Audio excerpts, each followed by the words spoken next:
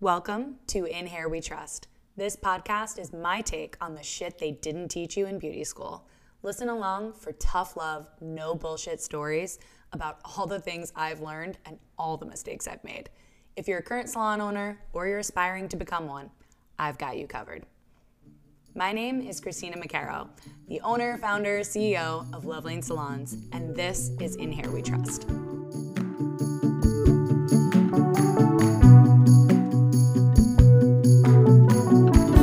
Hey, welcome to season 2 of the podcast. This is episode 7. I really wanted to release this a month ago. I know I said in the last episode that I was planning on taking a break until February, but I got a little busy opening our second Love Lane Salon location. So I'm going to forgive myself for being a bit delayed with the launch of the second season of In Hair We Trust.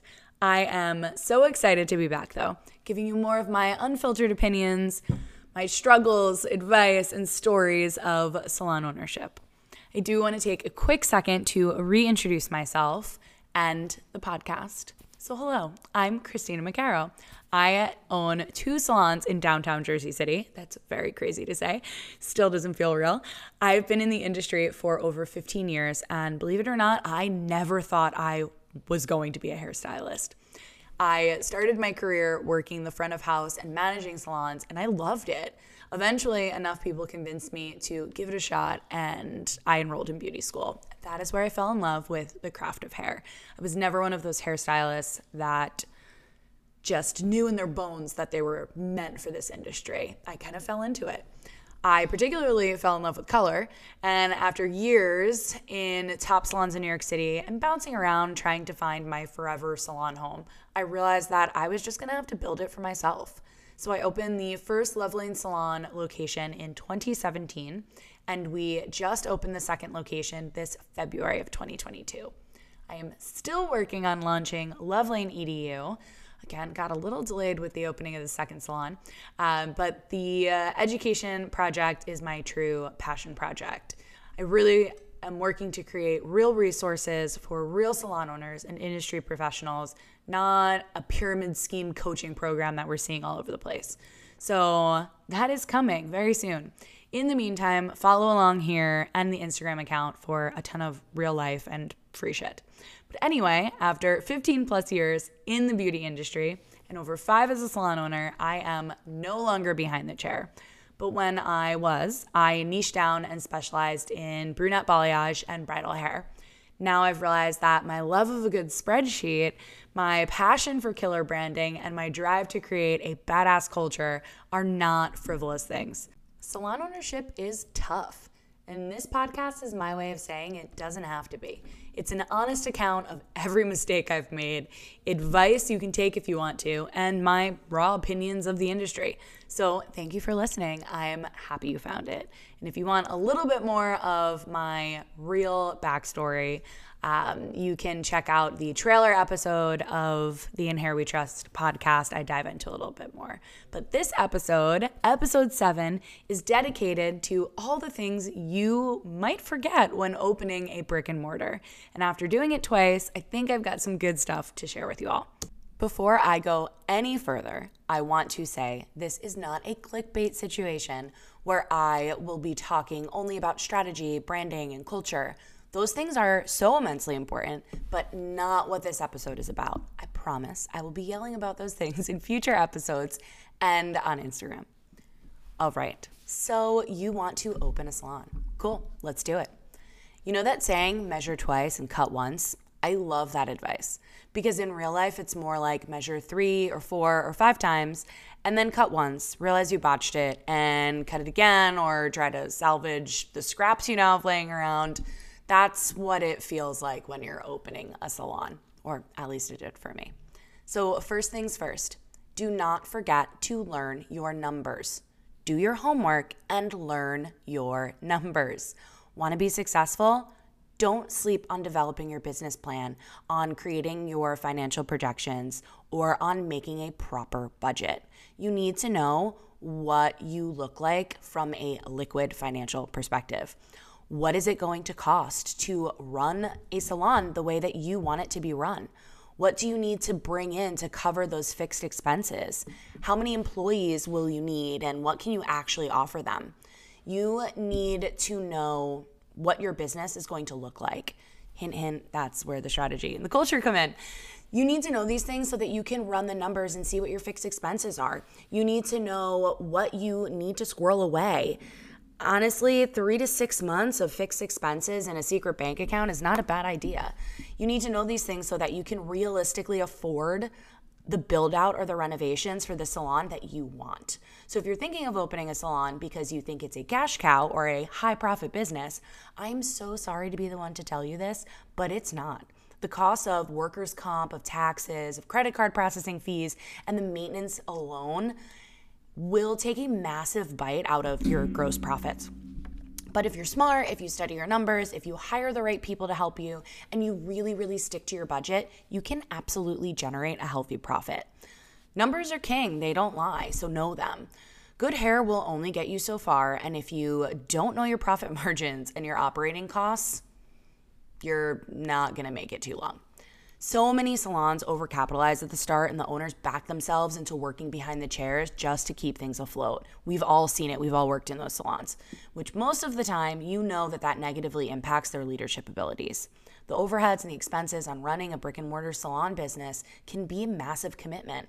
I mean, think about it. If you're locked into a multi-year lease that you had to renovate, it's so much. Well, when you're creating your business plan and really diving into your numbers, you also want to factor in your future plans. That goes back to the strategy that you should have that we're not talking about this episode, but you definitely need. Do not forget to think about your future and your goals for scaling your salon. Personally, Lovelane outgrew the first salon space pretty quickly, and moving is expensive. I wasn't going to do it. So we waited and we opened a second salon. So instead of investing in a larger location, I now have 2 smaller locations. But we waited to open that second location until the right space was available. In the interim, we had to come up with some pretty clever solutions to exist in our space with a larger team. So all I'm saying is, don't forget about the future. It never hurts to think about your needs for the long term when you're assessing your numbers and making these plans. So yes, do not forget your numbers, or to make a business plan, or to hire an accountant. I've said it 100 times. DM me if you need a referral. I have great resources. But trust me, you will thank yourself later if you really spend the time to learn these things. I think financial literacy is something that we are massively lacking in this industry, and I might be on a one-woman mission to change that. My next piece of advice, do not forget to follow the rules. You need to do everything by the book. Unpopular opinion, I know. Personally, I love to push the envelope. I love to break the rules or dance around them. But we are talking about business. We are talking about your livelihood and the livelihoods of your current or future team. So do it all the right way. Work with a commercial real estate agent. Have a lawyer review your lease before you sign anything. Honestly, you should never sign anything until your lawyer looks at it. Hire a general contractor. Pull the right permits. Understand local zoning laws. Know the state and local governments and what they're requiring of you to own, to open, and to operate a salon. Cut hair, not corners. It will cost you more in the long run, I promise you, so do it right the first time. There are a ton of back-end details that you'll most likely forget or not even realize you need to take care of. For instance, you need to have a name and a legal structure for your business before you can even sign a lease. Once you have your legal entity properly registered, you can obtain a federal employer ID or an EIN and a state tax ID. You're going to need these things to first open a business bank account, but also when you are creating vendor accounts and you're trying to run payroll. So do not forget to apply for those things. Also, you need to apply for your salon license with the Board of Cosmetology. When I opened the first salon in New Jersey in 2017, I applied in September of that year, and we were open in November. So we had a very quick turnaround. We were fully inspected by the state, local governments, the whole thing. In Jersey City, a salon in Jersey City, New Jersey, a salon needs to have a CO or a certificate of occupancy. We need to have an inspection from the fire department, an inspection from the State Board of Cosmetology, and a health department inspection. This time around in 2022, I started my renovations actually in March of 2021, and I was not able to be open and operational until February of 2022. That is almost a full calendar year. The landscape of the world was very different, so all of my inspections took a lot longer, and it was a nightmare. So do not forget that your lease is a legally binding contract between you and your landlord. Even if you are not open and operating, you may still have to pay full rent, and that's the same for a mortgage. So to recap so far, don't forget your business plan, your budget, and your financial projections. Don't forget to hire professionals or to set your business up legally, and don't forget to understand what is required of you on a local and state level. Now, let's talk about securing your location. So you found the perfect space, right? You're so excited. You need to figure out how to maximize your profitable square footage in there. What is going to make you the most money? Maximizing your revenue generating square footage is everything. I think that as creatives, we get very excited sometimes and we rush right to wallpaper and, doorknobs and light fixtures, but we forget that we have to design the space for functionality and for profitability. For example, Lovelane offers only haircuts and color services to generate revenue. My first space is an 1,100 square foot. It's a gorgeous exposed brick loft with a ton of wasted space. The layout is awful. I can only truly have 6 stations in that space because of this said layout and because of the electrical situation there. So my revenue generating square footage is nowhere near an ideal situation for that amount of space. My second space, the new salon, is much smaller. It is 750 square feet, and we have 6 stations in there.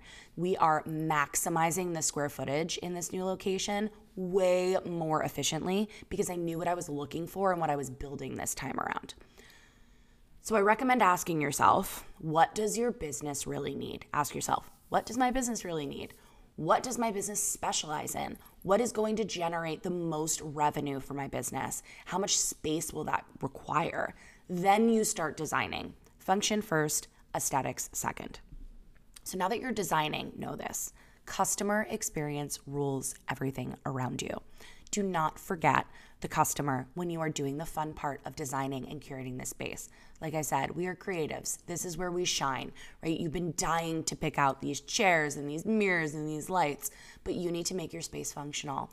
Make it functional for your team, for anyone who's working behind the chair, but also make it functional for your clients. Map out your client experience in the salon. Put yourself in the space of being a client, in that headspace. What does the flow of their service look like, of their appointment? What touch points will they be interacting with? Where's the most comfortable place for your clients and your team to take photos? I mean, it's 2022. Instagram, is the most important thing, right? You need to design your salon with those details in mind. Think about how a client is going to be coming in and out of your space. These are the design details that are memorable to clients, that make or break experiences, and should be at the forefront of your mind when you are designing your space. The list of things you need in a salon is endless, I feel like. Most of these things I can rattle off, and they're things that you probably won't forget because you interact with them every day when you're in the salon, when you're behind the chair. Like your mirrors, your styling chairs, your shampoo units, your floor mats, trolleys, blow dryers, brushes, clips, color brushes, all that stuff. I recommend making a master list as you work and actually touch and engage with these things when you're behind the chair. Add to that list as you realize you need things, and then remove things as you audit that list, because you're gonna realize that some of these things aren't actually supporting your workflow or the way that your employees are gonna operate in there or the client experience. Don't buy shit to buy shit, because every penny counts when you're opening a business. If you are reaching out to suppliers to purchase salon equipment, make sure to get realistic timelines on shipping dates. This time around, when I opened the second location, a lot of the equipment that I really wanted was out of stock and did not have fulfillment dates yet. So I needed to find alternatives that matched my budget and aesthetic. So that is a hot tip. When you are designing the details and making decisions on things like wall colors and fixtures, let me give you another little piece of advice. Everything stains. No matter what anyone tells you or how neat you think you and your team are, almost everything stains. Hardwood floors look gorgeous. They stain. We have washable rugs over high traffic areas of our hardwood floor in the new space for added protection. Concrete countertops, they stain no matter how much sealant you put on them. I am thinking for my space, because I put concrete countertops in, about getting tempered glass to cover ours. White walls, they look so chic. They stain with color. The shampoo area at the original space looks like a Jackson Pollock painting on a regular basis, and I have to constantly touch it up. So I tiled everything I possibly could in the new space. I used white tile with black grout to avoid staining in all of the high traffic areas, and it made a huge difference with the appearance and the cleanliness of the space. So I recommend looking into metal. We have a lot of black metal or like stainless steel because those surfaces just don't stain and they don't fade or wear the same way. When you're picking out finishings as well, like doorknobs or light switch faceplates, cabinet pulls, molding, think about the function of these things, not just the aesthetic. Do you want a cabinet with handles or without? Do you want like little fingerprints because you have to push these cabinets open? I happen to love the look of square molding, but let me tell you, it is essentially just another ledge for hair to build up on. So all of these are little details that you are 100% going to forget about because you're so excited about designing the space, but you will curse yourself for not thinking of it during the design process when you're living in that space. The not so glamorous part of designing and operating a salon is in all of the details that no one will ever appreciate, but you absolutely need to not forget about. Do not forget to obtain business insurance and workers' comp, depending on where you are located and how your business is structured. You need to set up your utilities, power, security systems, water, trash, phone, internet, etc., whatever you need and whatever your lease requires of you. You need to set up accounts with vendors for salon products. Think about your wet line, your color line, tools that you need for your trade. You need to set up a point of sale software because it's 2022 and we don't use paper books anymore if we really want to know our metrics and make our lives easier. Setting up, your online booking. You need to set up credit card processing. You will also most likely need some technology like computers, iPads, credit card terminals, and you need to set up your accounting and bookkeeping software like a QuickBooks or whatever your accountant and CPA suggests. If you feel like any of this would be more helpful in a checklist as I'm saying this, I realize I should probably just have all of this as a resource. And if you think it would be more helpful that way because you are planning on opening a salon, send me a DM or an email and I will get it to you. The link to the podcast Instagram, to my Instagram, and to the email are in the description of this episode. And if you hit me up, I will definitely put that in checklist for you. But okay, back to all the shit you'll forget when opening a brick and mortar. So once you have a strong pulse on everything I just talked about, it's time to think about the daily operations and the salon culture. And no, I said I wasn't going to dive too much into that, but I do want to touch on it before I wrap all of this up. Are you going to have a team? Do you need support staff as part of that team? What are your operating hours going to be? What employee benefits are you going to offer? How and where are you going to be advertising? I want to save a lot of that for future episodes, or else I'm just going to be ranting for an hour and no one really has time for that. But however, those things are not any less important because I'm not going to dive fully into them right now. Hell, that's really what's at the core of your business. So remember that you are putting yourself in a position to be a leader when you become a salon owner. And you can become the leader that you never had but always wanted. How can you create a culture within your salon that allows people to build better and build faster and hit the success that maybe you couldn't until now? At least that's what I ask myself almost every day. The reality is when you open a brick and mortar business, specifically a salon we're talking about, but when you open a brick and mortar and you build a team, you are so much more than your own boss. You have to show up for your clients and you have to show up for your team every damn day.